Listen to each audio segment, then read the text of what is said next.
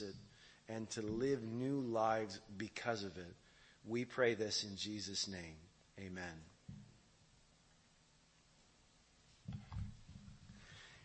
If someone were to ask you for the specifics of your birth,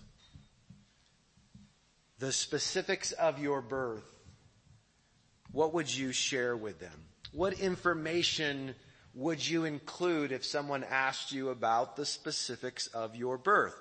Maybe when you were born? Maybe where you were born? Maybe to whom you were born? Maybe how long you were and how much you weighed? I don't know. As you think about those specifics, also be thinking about this. Which specifics of your birth would you be less likely to share? For whatever reason. What would you be less likely to share? This morning we have the incredible privilege of coming once again to God's inspired word. This word of God. So let's bring this conversation to him as we open his word together. If you haven't already done so, turn with me over to Genesis 25. Genesis chapter 25. We'll be looking together this morning at verses 29 through 34. Before we read this short account in verses 29 through 34 of Genesis 25, let me remind you that the men who are depicted in this story are the grandsons of Abraham. Just to kind of put it in context for you, to drop it into the timeline at the right place. These are the grandsons of Abraham. You may remember that our previous study focused on Abraham's faith. You remember that? It focused on Abraham's faith and how his faith was so powerfully demonstrated when God called him to offer up as a sacrifice his son Isaac. Well, as you probably remember from your time in the Word this past week, as you were going through the our Bible reading plan, Isaac, the one who was spared, right? The one who was not sacrificed, that God provided for Abraham in that test of faith, Isaac became the father of Esau and Jacob. And those are the two men that we're going to read about in this story. So let's look together. Listen to chapter 25, beginning in verse 29. Once, when Jacob was cooking stew, Esau came in from the field and he was exhausted. And Esau said to Jacob, "Let me eat some of that red stew, for I am exhausted." Therefore his name was called Edom, since in Hebrew, Edom sounds like the word for red. That's where the connection is there. Now let's stop just for a minute real quick. Esau coming in from the field, that shouldn't be strange to us if you were reading this past week, that should not be strange to you, since the verses right before these look at what they reveal about Esau and Jacob, verses 27 and 28.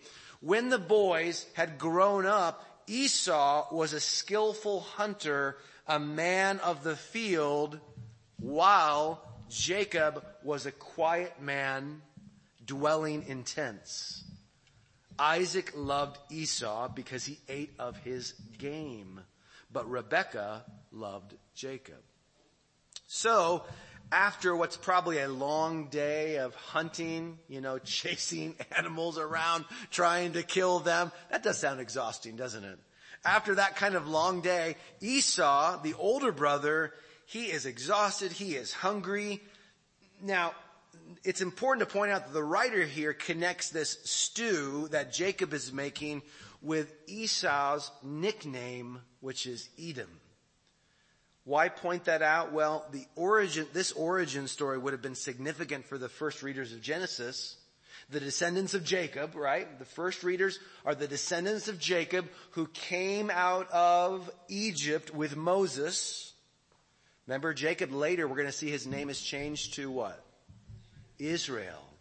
So the children of Israel, that is the descendants of Israel, of Jacob, they needed to understand or be reminded of the fact that the Edomites were actually part of their larger family. They were part of this larger family of Abraham because their particular descendants were brothers, Esau and Jacob. So look at how Jacob responds to Esau's request. I'm hungry, I'm exhausted, give me some of that stew. Verse 31, Jacob said, sell me your birthright now. Sell me your birthright now.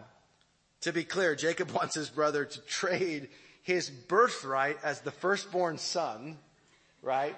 So read Deuteronomy 21, right in the middle of that chapter. You're going to see a little bit about birthright, the rights that were afforded to the firstborn child. There's a little bit about that in there. We can make sense of the rest from other places in Scripture and what we know from the ancient Near East. But he's saying, look, you trade your birthright as the firstborn son for this bowl of stew. Not a great deal for Esau. Surprisingly though, look at verse 32. Esau said, I am about to die.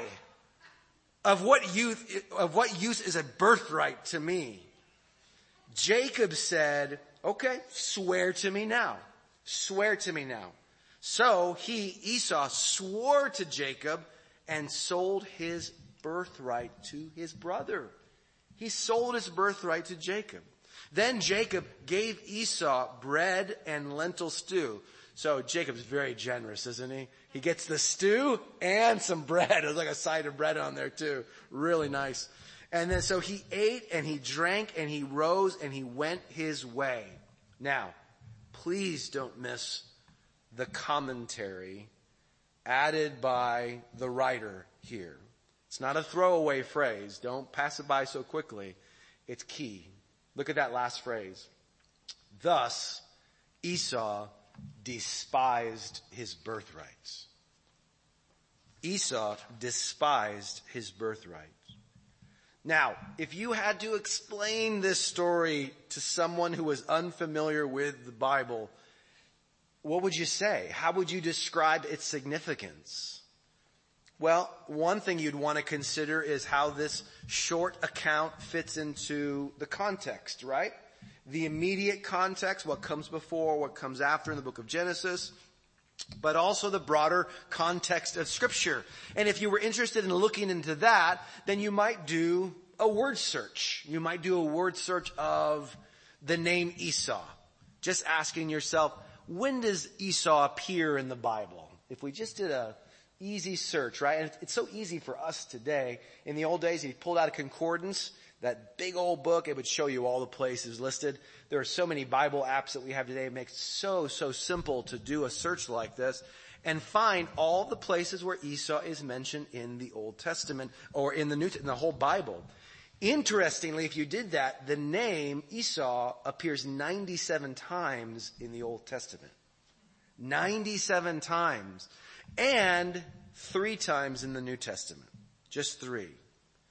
Outside of Genesis, if we go back to the Old Testament, outside the book of Genesis where we know Esau's a character, he's part of the narrative, the unfolding story, we hear him interacting with his brother, we see all of his hijinks, right? Esau. Outside of the book of Genesis, when he's mentioned there, almost every other reference to him is usually a reference to his land or the people descended from him.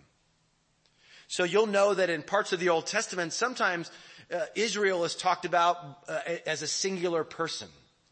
Oh, Israel. Oh, Jacob, what have you done?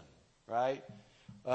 Israel wandered off and he is this. Or it'll switch and say she is this if it's being compared to a woman. Sometimes it'll do the same exact thing with Esau. Esau's heritage is destroyed. Esau is lost this. Well, he's talking about who? He's talking about the Edomites. He's talking about the Edomites in all of those places outside of the Old Testament. outside the book of Genesis, all those references to Esau. A lot of references are in Genesis, but there are quite a few to Esau, but in terms of his land or the people descended from him. In the New Testament, there are 3 instances of the name Esau. They appear in Romans 9, Hebrews 11, and Hebrews chapter 12. Those are the 3 chapters that each include one use of that name. Here's what I want you to do. I want you to look with me at Hebrews chapter 12. We'll put it on the screen for you up here.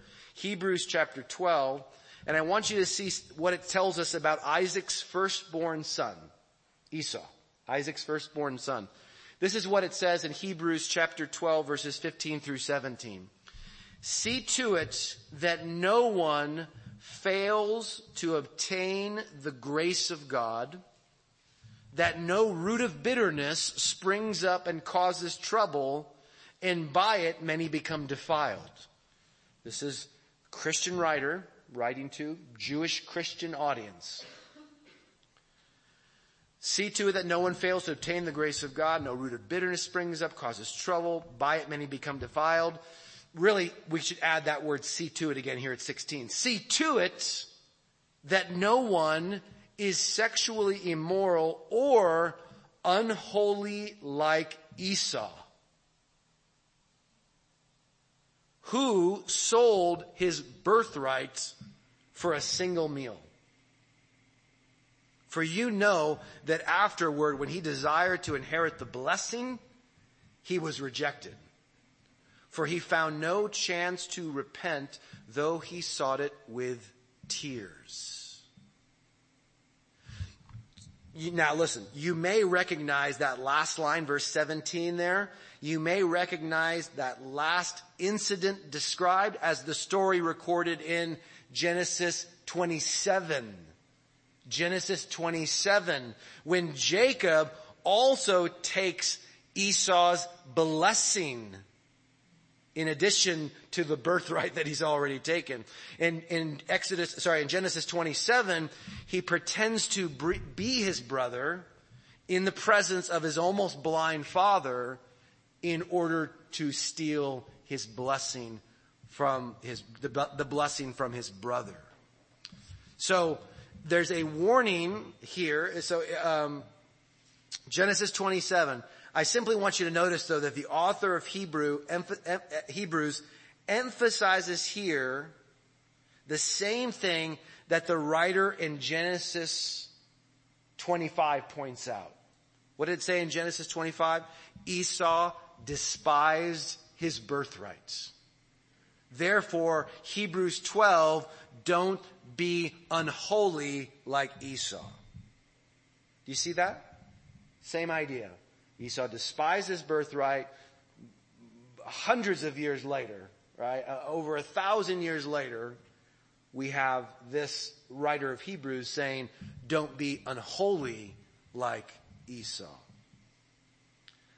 What exactly does that mean, though? If I came up to you and said, you know what? You're acting like Esau right now. You need to knock it off, right? You need to repent because you're unholy like Esau right now. What would I be saying to you? What's the admonition here? What's the encouragement? What's the directive here in terms of Esau? What would I be saying? See to it that no one is unholy like Esau. Is this just a warning for firstborn children? If you're firstborn in your family, raise your hand here this morning. If you're the firstborn. Okay, so all 6 of you or whatever, right? All 6 of you. Maybe this is just a warning for you. Especially a warning for firstborn children who are in cultures where birth order affords you certain benefits. So this is a warning for you to safeguard your birthright from those who might want to take advantage of you. Is that what it is? Like, hey, that's so stupid. You better be on your guard. Don't be unholy and, foolish like Esau. Well, I don't know. Maybe it could be that. Let's be honest here. Jacob, when we go back to Genesis 25, Jacob was taking advantage of his brother, wasn't he? Jacob was taking advantage of his brother. He lied in order to steal Esau's blessing in chapter 27. But that situation, that theft, was preceded by this troubling incident in chapter 25. Both are revealing to us when it comes to Jacob's character. But Esau simply isn't the victim here, is he? We don't just go, oh, poor Esau, bad brother like Jacob. I feel so bad for Esau that he had a brother like... No. Esau is not just the victim here. Did you notice in the story his flair for the dramatic? Right? He's not a drama queen, but maybe a drama king. That's kind of coming through here in the way he's talking. Look back at verse 32. When Jacob asked for his birthright, Esau replies, I am about to die. It's like people today, right? They haven't eaten for maybe 6 hours. How are you feeling? I'm starving. Oh my gosh, I'm starving. Well, you're not starving. I hate to break it to you. Starving would be like 3 days without food. You're at like 6 hours. So let's just cool it down, right? Back it off a little bit. You're not starving. Well, this is Esau. I'm about to die. Of what use is a birthright to me? Equally revealing about this brother's character, isn't it? I'm pretty sure Esau was not about to die, but his temporary discomfort was tempting him to exaggeration. And even worse than being tempted to exaggeration, it tempted him to elevate the pains of his stomach over the blessings of his birthright. Now that should be troubling to us, to see someone acting like this. But can you imagine how ancient readers, those who were much more familiar with the birthright privileges of that culture, can you imagine how they would have reacted to Esau's words here? How could they not arrive at the same conclusion as the writer in the final verse of our passage? Thus, Esau despised his birthright. Yeah, it's about right. That's the right conclusion to come to. Now, in light of the broader context, let me suggest a broader diagnosis of Esau's actions here. A diagnosis that helps us understand why the author of Hebrews labels this man as unholy. Now, there are other things, of course, that we could pull out of Esau's life and say, oh, well, yeah, this is probably not a good move. This is unwise. But he's focused on this issue right here. I think that we could say this in terms of kind of a bigger picture, stepping back. Take a look on the screen. Esau neglected the fact that God was sovereign over the specifics of his birth. Esau neglected the fact that God was sovereign over the specifics of his birth. It's absolutely critical that God be part of the discussion here. If we're talking about what is unholy in terms of Esau, if he is indicted in this passage, if he is indicted by the author to the Hebrews, then we have to talk about God when we talk about what is unholy.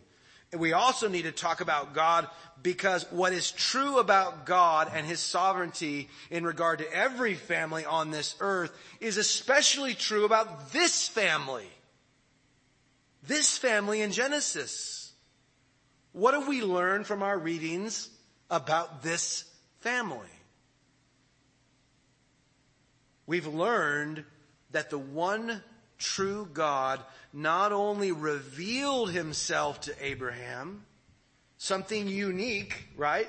Something unique in this time, this day and age.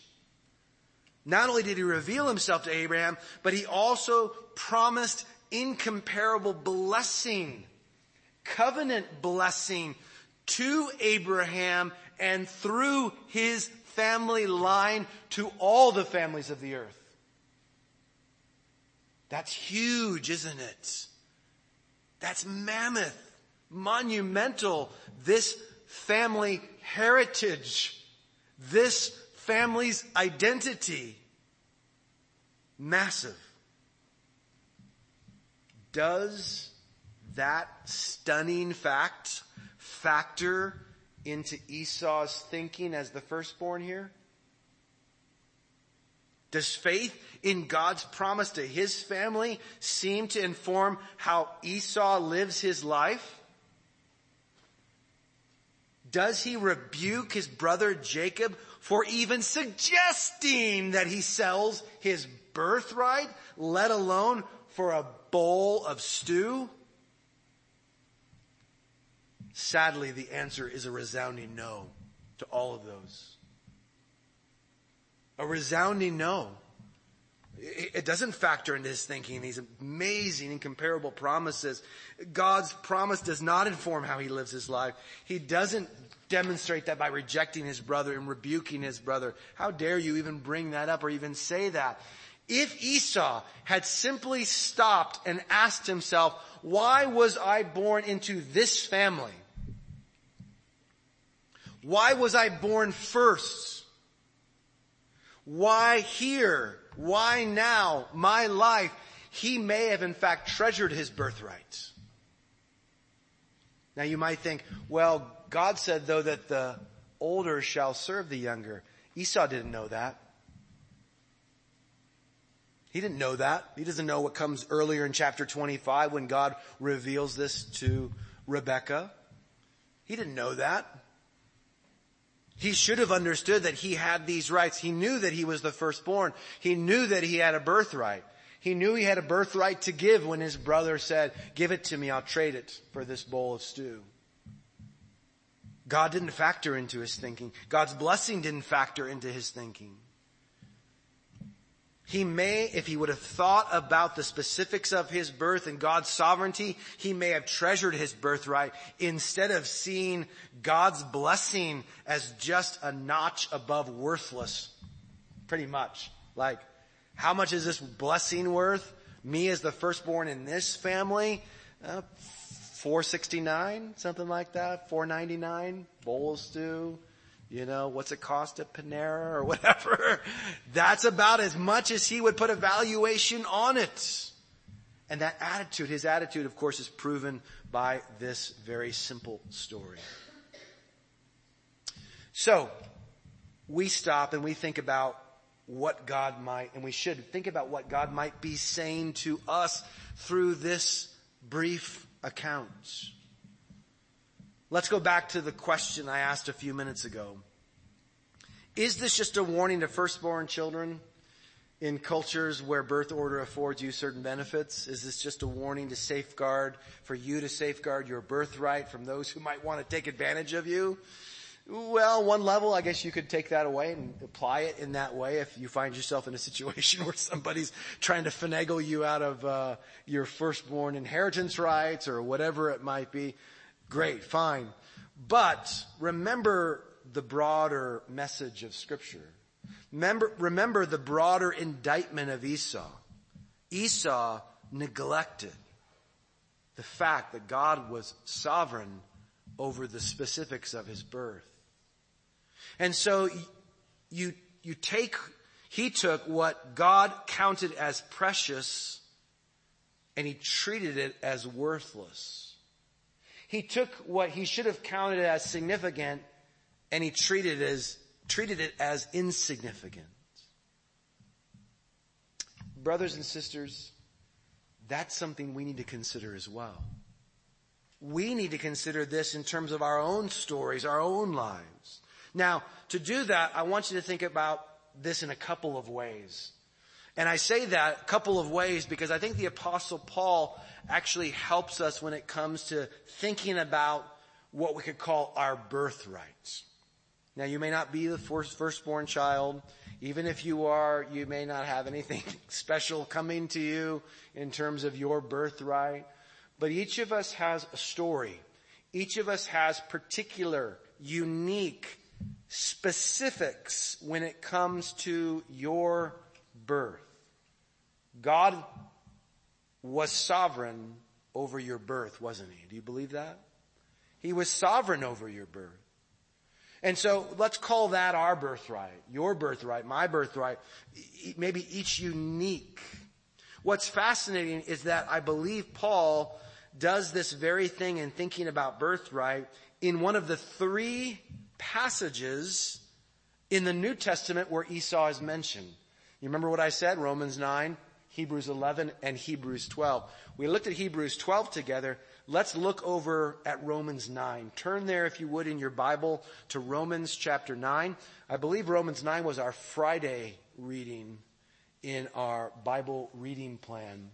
Romans chapter 9. So here in Romans chapter 9, in describing his heart for his people, this is Paul describing his heart for his people.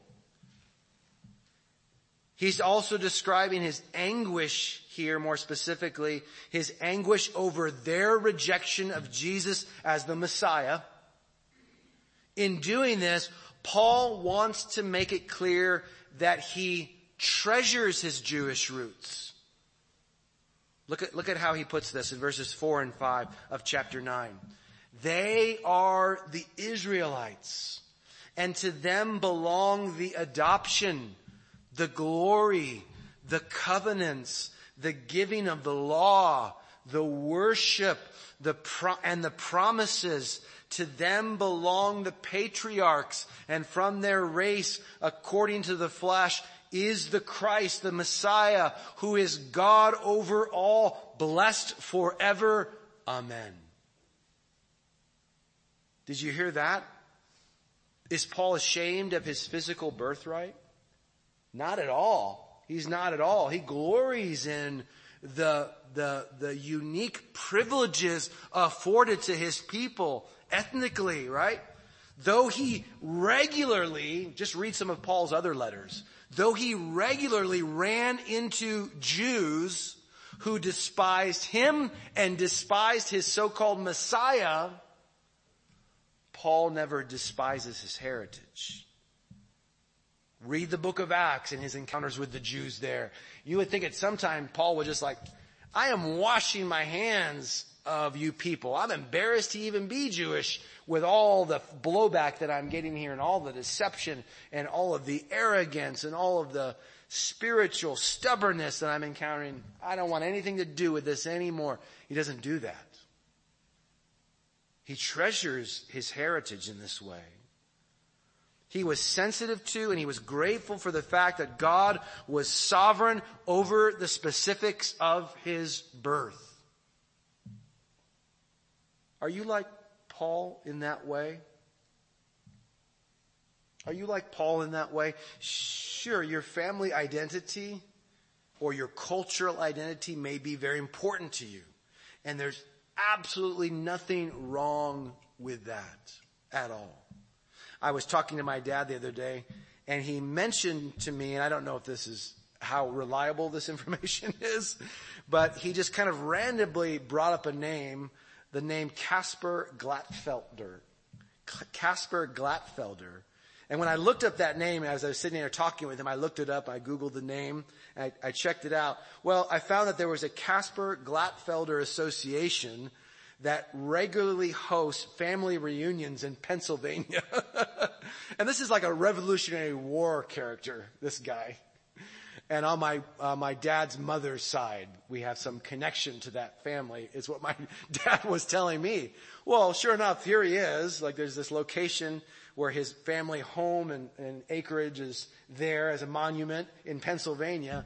And they have this regular family reunion of all these Glattfelders, I guess, coming from around the world to come back and meet in Pennsylvania. Now, I'm not planning on traveling to the East Coast anytime soon, I can assure you of that. But that kind of family identity, that cultural identity, could be one of the things you're thinking about here in terms of your own identity, the culture you come from. But I think there's more we can think about, too, in terms of identity.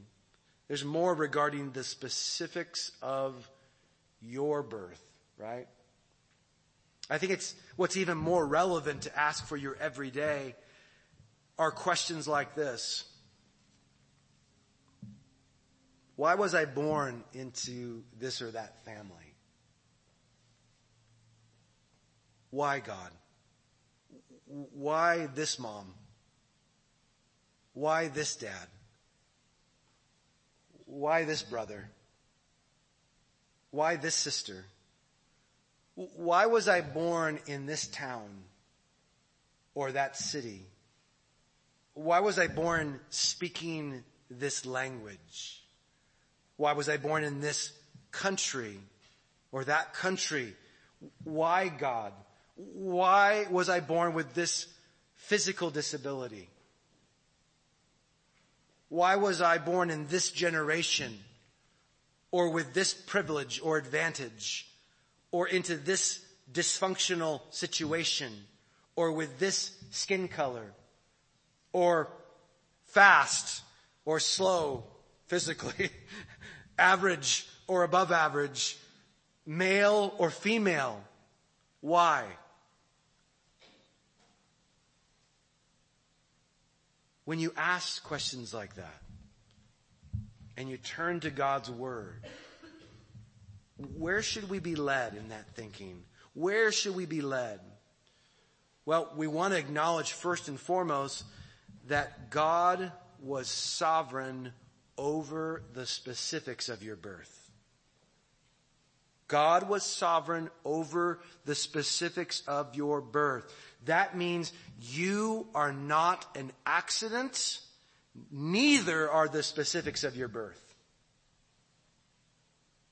Some of you shake your heads yes. Some of you don't want to even acknowledge this. It's too difficult.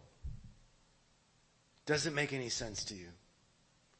God was in control. God was sovereign. God had a purpose and a plan related to the specifics of my birth. But hold on. There's another birthright here that Paul touches on in Romans chapter 9. Look with me at Romans 9. Go back to it. Let's continue reading, picking up again in verse 6 where we left off. Remember, Paul is reflecting on, in this passage, he's reflecting on why so many of his fellow Jews have rejected Jesus as the Messiah. So he says this in verse 6. But it is not as though the word of God has failed. Their reaction to Jesus does not mean the word of God has failed. For Paul knew what Isaiah said, right? When the word of God goes out, it does not come back void. It accomplishes his perfect purposes. The minute he speaks it, it is an operation to accomplish all that he intends. Amen? It's not as though the word of God has failed. Paul explains further. Here's why. For not all who are descended from Israel belong to Israel. And not all are children of Abraham because they are his offspring. That's a little confusing. What is he saying there? Well, look what he goes on to say. He says, but it says this in Scripture, through Isaac shall your offspring be named. This means that it is not the children of the flesh, that is, genetic descendants, right? Ethnic descendants of the flesh, biological offspring, but it's the children of the promise that are counted as offspring. These are spiritual offspring. For this is what the promise said. This is from Genesis 18. You may remember. About this time next year, I will, says God, return and Sarah shall have a son. That's when Sarah laughed. Do you remember? Right? That's why the name Yitzhak. Yitzhak means laughter in Hebrew. She laughed when she heard that. I'll come back and Sarah shall have a son. And not only so, says Paul, but, and this is from Genesis 25, jump 7 chapters from Genesis 18 up to Genesis 25. Not only so, but also when Rebekah had conceived children by one man, our forefather Isaac, though they were not yet born, still in the womb, had done nothing either good or bad. These two babies, these two individuals had done nothing either good or bad, in order that God's purpose of election might continue not because of works, that's the either doing good or bad, but because of him who calls, that's the election part. She was told this, Rebekah was told, the older will serve the younger. God chose for it to be so, didn't he? Well, God just looked in eternity past. He knows the future. He saw how they would respond. No, Paul says before either had done good or bad, right? Not based on what they did. It's not based on works. He wasn't looking into the future. God made a choice. He chose that the older would serve the younger, as it is written at the end of the Old Testament, our book order, Malachi chapter 1. Jacob I loved, but Esau I hated. Now hate there seems to come across as like, oh, he's mad at Esau. He's upset with Esau. That's not what it's saying. It's one's accepted, one's rejected. Right? One's chosen, one's not chosen. That's the binary there in those two choices, love and hate. That's a cultural expression. Jacob I have chosen, Esau I have rejected. I have not chosen him. So what does this have to do with our conversation about birthright? Well, obviously there's an explicit reference here to Genesis 25. We saw that, the story of Esau and Jacob's birth. But notice what Paul is emphasizing in these verses. There are children of the flesh, biological descendants of Jacob and Abraham, and there are children of the promise. And each has a kind of birthright. Now, Paul is talking here just about Jews. But he's saying not everyone who's Jewish biologically belongs to Israel, that is God's chosen people. We know that to be the case. Many, many Jews have died in their sins, rejecting Christ as Messiah. In the New Testament era, all the way up to today. We know many Jews died in the Old Testament era, and they were wicked and they had no faith in Yahweh. They rebelled and they turned against God. They went their own way. We know that's true. But we also know that there were descendants of Abraham, there were descendants of Jacob who were faithful, who were righteous. They trusted God. They looked to him. Right? We see that all the way down to when Jesus, his parents, Mary and Joseph, both counted as upright. They were just some of the people.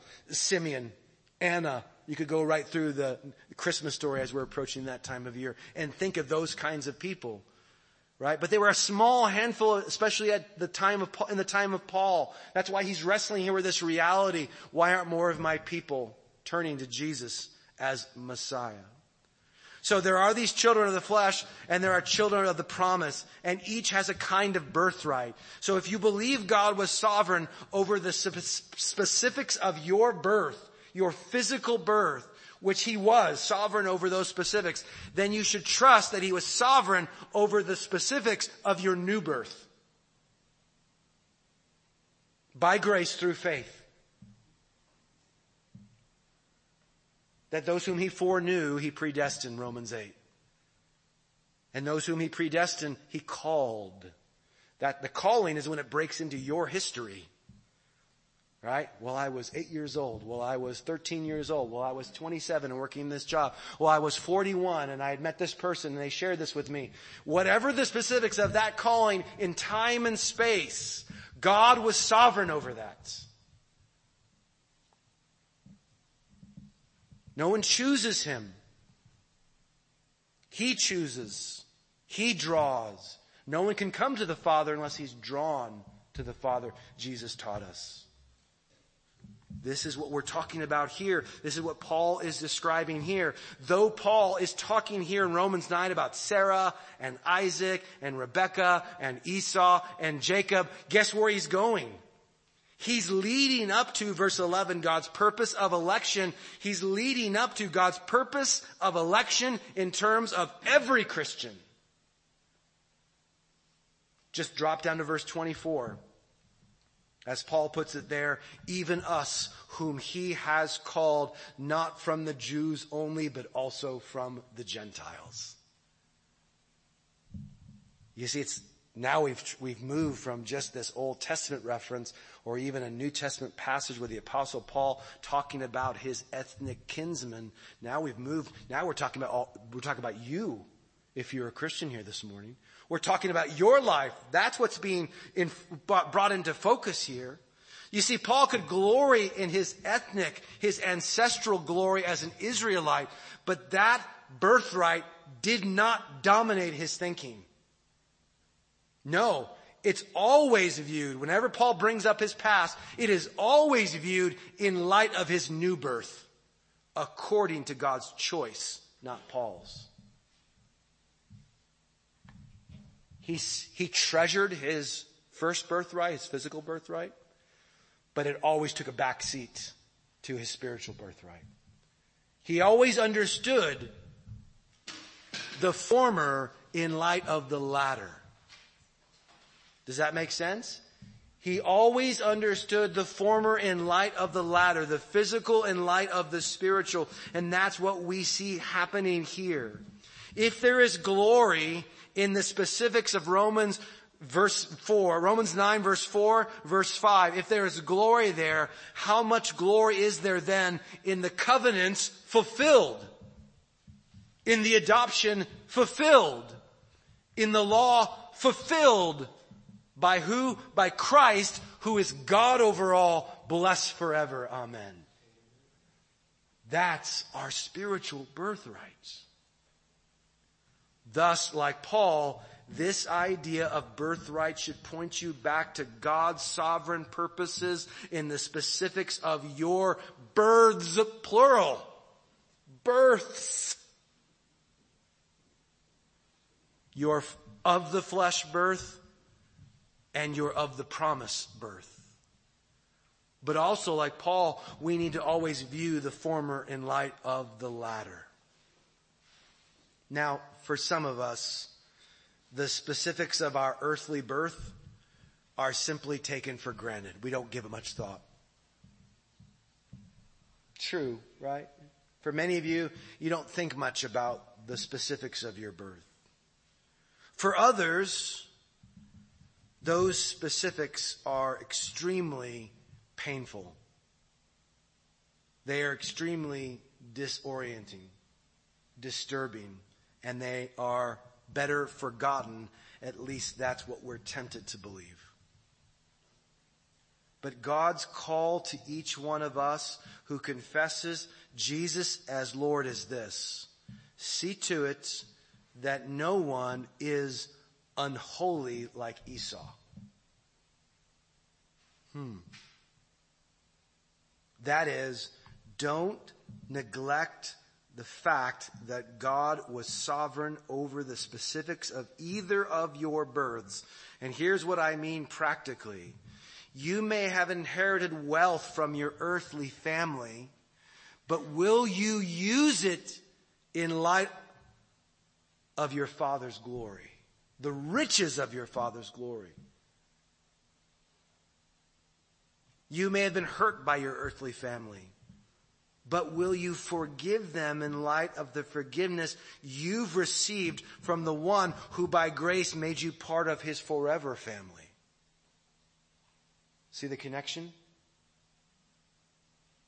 You may have been born into hard circumstances in a hard neighborhood, but does that drive you to prayer for your old community? Do you care about the message of Christ in the place where you came from? There may be tension and discord in your family and your extended family, or maybe you've drifted apart, but are you thinking about and praying about how God might use you as a peacemaker in those situations? He's sovereign over the specifics of your birth, wasn't he? Maybe he wants you to share about the Prince of Peace in a family riven with discord. What congenital struggle might God want you to reconsider in light of his sovereignty this morning? What suffering in light of his purposes? What advantage or privilege in light of his mission? There's not one specific verse that says, hey, if you came from a tough part of town across the railroad tracks, that you need as a Christian to go back there and build a community center and an outreach. There's not a verse that I'm going to point you to and say, you're in sin if you're not doing that. But when we do not value God's sovereignty, when we do not think about it, we're drifting into unholiness. Brothers and sisters, don't be like Esau. In light of your spiritual birth, don't treat as worthless or insignificant the specifics of your physical birth. Let me say that again. In light of your spiritual birth, don't treat as worthless or insignificant the specifics of your physical birth, especially the blessings. As in all things, let us count our blessings and let us look, using God's wisdom, for the blessings in disguise. You might look back on the specifics of your physical birth and think, this was not a blessing. And yet now, as you look back with new eyes through Scripture, you say, I see how God used this profoundly in my life. I see how God is using this to prepare me to reach others. I see that it was a blessing in disguise. Others of us have been given every advantage because of our births, but we squander that advantage. We take it for granted. We're selfish with it. We enjoy it, but it does no good to anyone else around us.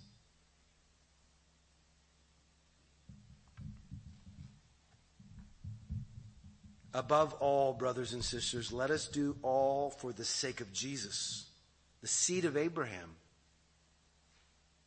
who alone makes us children of promise. If you're a child of promise, you are because of Jesus, the seed of Abraham. He can bring healing to our hearts. He does. And not only our hearts, but also our homes. He can bring healing into our circles, into the specifics of our birth, and give us new ways of seeing. You see, at the end of the day, all of this discussion about God being sovereign over the specifics of your birth is simply a test. It's a test of, do you trust Him and are you thankful? And will you use all that you've been given for His glory? Or are you running from your past? Are you running from the specifics of your birth? No, you may not have to build a community center in your old neighborhood. That may not be the specific thing. But if you're unwilling to think about where you came from, it means you're unwilling to think about the ways God has blessed you. You're unwilling to recount His wondrous deeds. Maybe you're unwilling to see that you are a steward of all that God has given you, and everything that you have, you've received. It's not from you. And you're called to use it. Did Esau think that way? Sadly, no. He didn't think in those terms at all. It was the tyranny of the urgent. It was the power of the felt need at that moment that drove everything about Esau. Let us not be people like that. The Bible calls it unholiness, ungodliness. God was not even part of the equation in his thinking. So let's give thanks for our blessings. Let's stop and take a moment here, even now, as we close, just to quietly think and say, God, just pray this. I'll give you 30 seconds. Just pray this simple prayer, brothers and sisters. Say, God, help me in new ways this day and this week to see you as sovereign over the specifics of my birth. And then watch God answer that prayer, right? And show you things and use that in your life. Don't despise your birthright, brothers and sisters. It's a gift from God. Amen? Amen. Let's pray.